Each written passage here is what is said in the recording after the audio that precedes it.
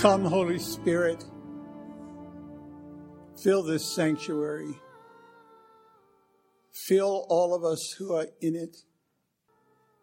Lord Jesus, manifest your presence among us. We are so needy, Lord. We are here to know you and to seek you and to be fed by you. Heavenly Father, bring glory to yourself. We pray in Jesus' name.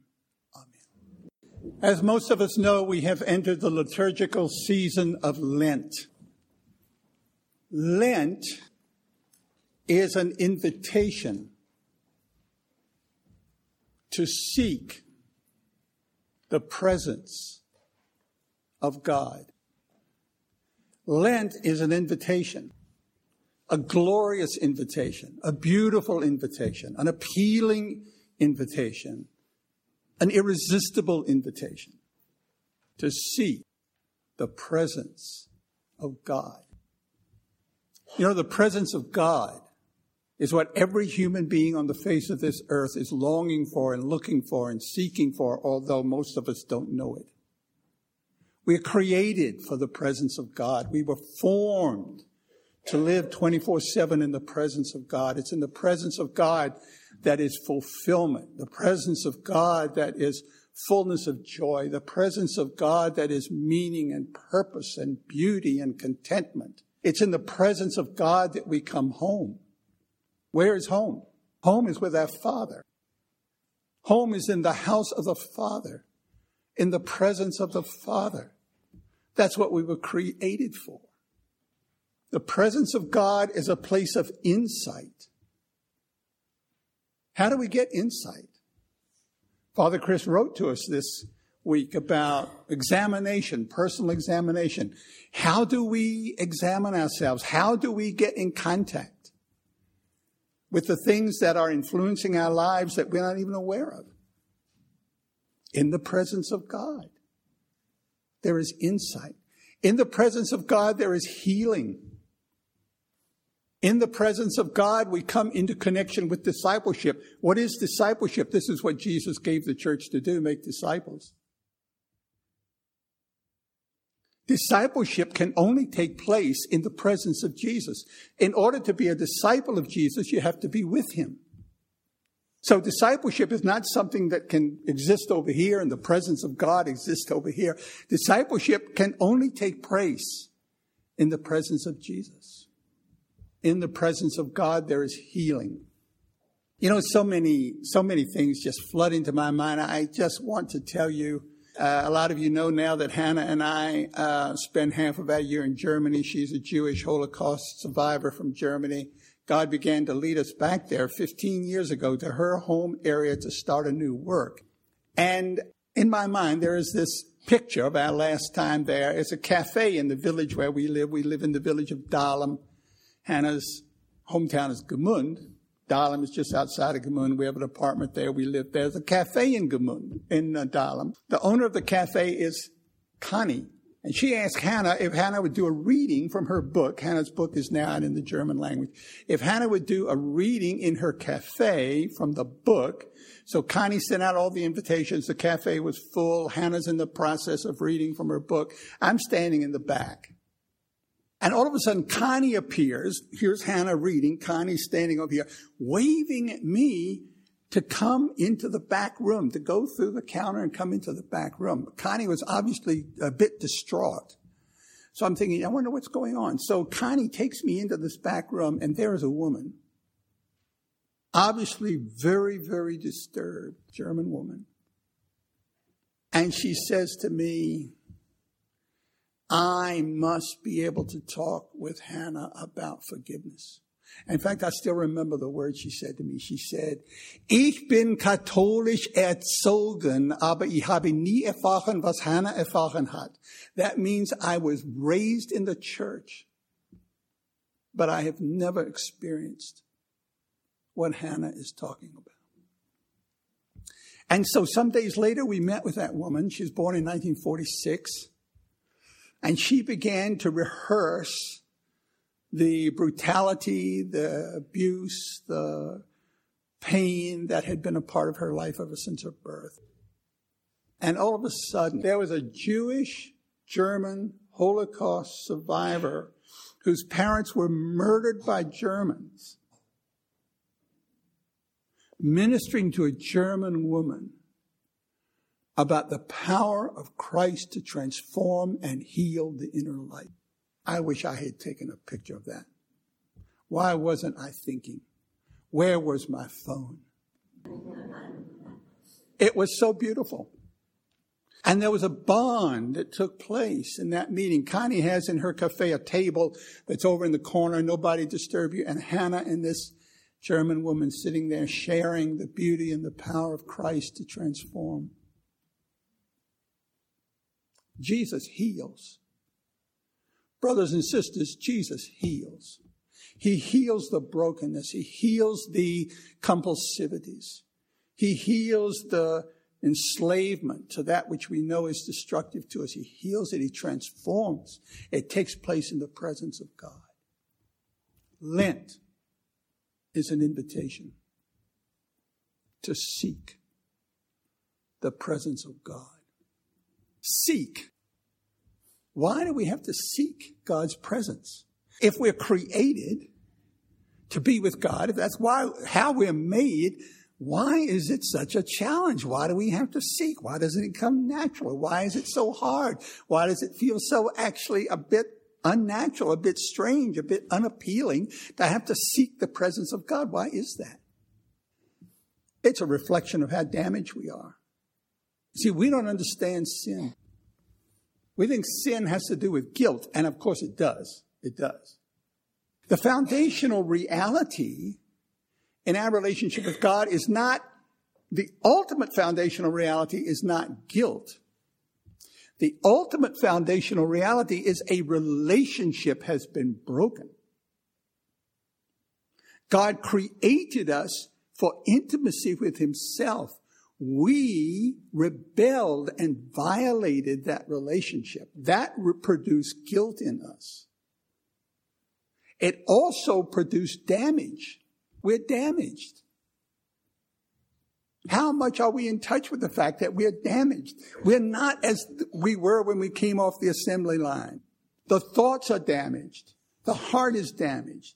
The soul is damaged. The emotions are damaged. The body is damaged. Our relationships are damaged. We're damaged.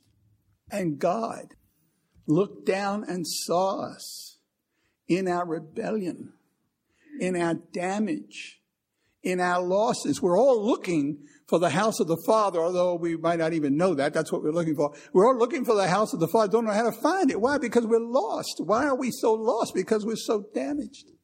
And that is why we have to seek God. We have to seek him. It's a pursuit. Now, how do we seek God? Well, there are practices that are centuries old. Actually, some of them millennia old.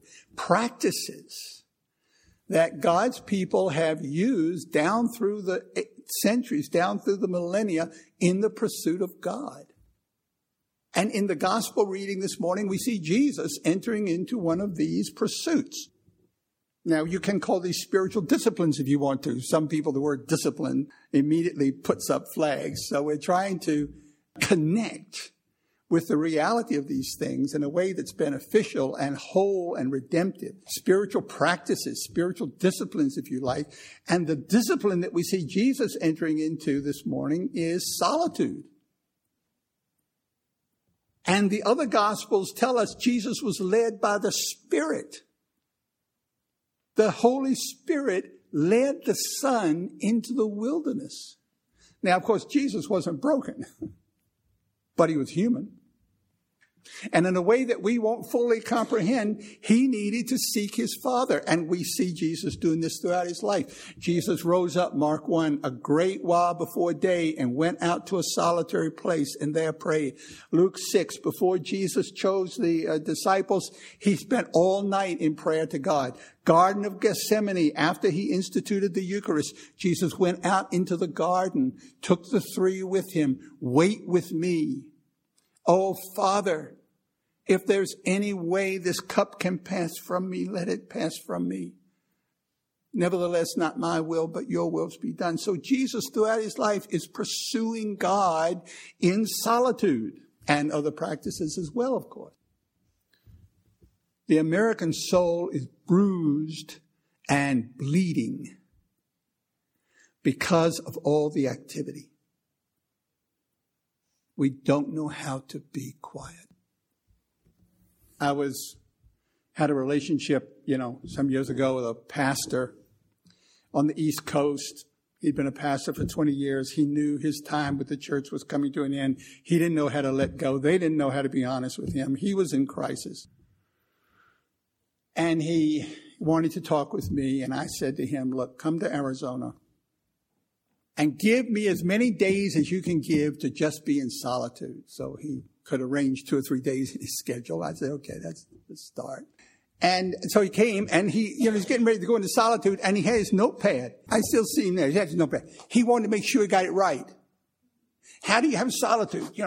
What is the right thing to do? He wanted to get all the notes down so he'd do it right. What do we do in solitude? Well, we learn to do nothing. That's what we do. We come into the presence of God and wait. God is in charge. I'm not in charge. God is in charge. Solitude is I remove myself from activity. I remove myself from noise. I turn off my phone. I don't open my email. I leave the internet aside. I don't bring all my work that I have to do tomorrow. I'm alone and quiet in the presence of God. And I'm there. And I listen. Father, I love you. What do you want to say to me? The soul. Do you know that you have a soul? Are you in touch with your soul? Would you like to be in touch with your soul? Spend a day in solitude with God and you will emerge, if with nothing else, knowing that you have a soul. You have a soul. And that soul is longing for God. As the deer, said the psalmist, pants for water streams, so pants my soul after thee, O God. That's the cry of the lost human being. Oh God, my soul is panting for you. And in God's presence, it's like if we walk through the woods, we come to a stream or a spring, the water's pure, we take a stick and stir it up. And the water's full of mud, isn't it? Mud and leaves and twigs. And once we stop stirring it, the water is still all with mud and twigs and leaves in it. And it takes time for that water, all the mud to settle, all the twigs to settle, all the leaves to settle. It takes time for the water to become pure again. That's what happens in solitude. We let the noise settle. We let the activity settle. And we let the soul become clear and pure in the presence of God, receptive to God. Now, I got to stop because I'll just go over time, but I will say one other thing about solitude. You can have solitude any time, but the very best time is the first thing in the morning. You know why? Because when we sleep, if our sleep is not disturbed, we wake up in solitude. If you've had a good night's sleep, you wake up in solitude. The soul is at rest. You want to preserve that. So to have a day of solitude, we plan to go from waking up into the place where we're going to have solitude without being disturbed. And we continue in that state of solitude. It's in solitude that we open ourselves to the presence of God. Of course, we also open ourselves to prayer. So solitude to me is an entry point into the spiritual practices. It makes room for prayer. It makes room for fasting. It makes room for study. It makes room for contemplation. Solitude. Jesus knew that he was going to face this huge temptation, and to prepare for it, he went out in the wilderness to be alone with his Father. Lent is an invitation to seek God's presence. An invitation. God is a Father. He's an unwounded Father. Every healthy father has a great desire for his children. A father wants to be with his children. You say, well, George, how do you know? You and Hannah don't have any children. Oh, that's true. God in his grace has put within our lives so many younger people. And these younger people have become so special to us. And every now and then one of them will say, you know, George and Hannah, you're like a father and mother to us. I would never say that about myself. But when somebody says that to me, I don't know that you could give a greater honor than for somebody to say that to you. People ask us, why do you keep going back to Germany? The last time we were there, our friend Detlef, you've heard me talk about him.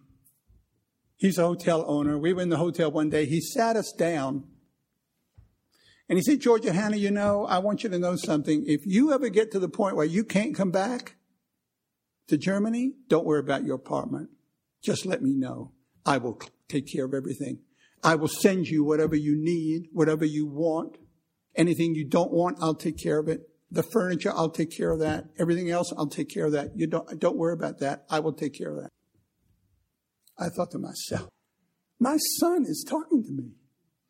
He's having a talk with his parents. Can you believe that we have spiritual children that are Germans? I wish you could see Hannah in the Eiffel with some of these Germans. She's a spiritual mother to them. Germans. She's Jewish. Her parents were murdered. She's a spiritual mother. And there was a longing to be with the Germans that have become so dear to us. So we are looking forward to going back. When we're with Detlef, we're with Jesus. When we're in Gmünd, we're with Jesus. When we're with the group that has put the Stolperstein in the pavement, we're with Jesus. When we drive through the Eiffel, we're with Jesus. In the villages, in the forest, in the fields, we're with Jesus. Jesus loves the Eiffel. The heart of Jesus is breaking for the Eiffel. God is longing for his children. Brothers and sisters, God is longing for us. God wants us. I was sitting here on Ash Wednesday at the service. I just felt God speak to me. Say to Christ Church Anglican, I'm not mad at them. I'm not a God that's mad at them. I long for them. I want them. I desire them. Lent is an invitation. But you see, a father doesn't want the love of his children by demand. He wants the love of his children by their own choice. So we have to respond. What are we going to say? The Father is inviting us to seek his presence. The place of beauty, the place of healing, the place of restoration, the place of joy. It's up to us to choose how we're going to answer.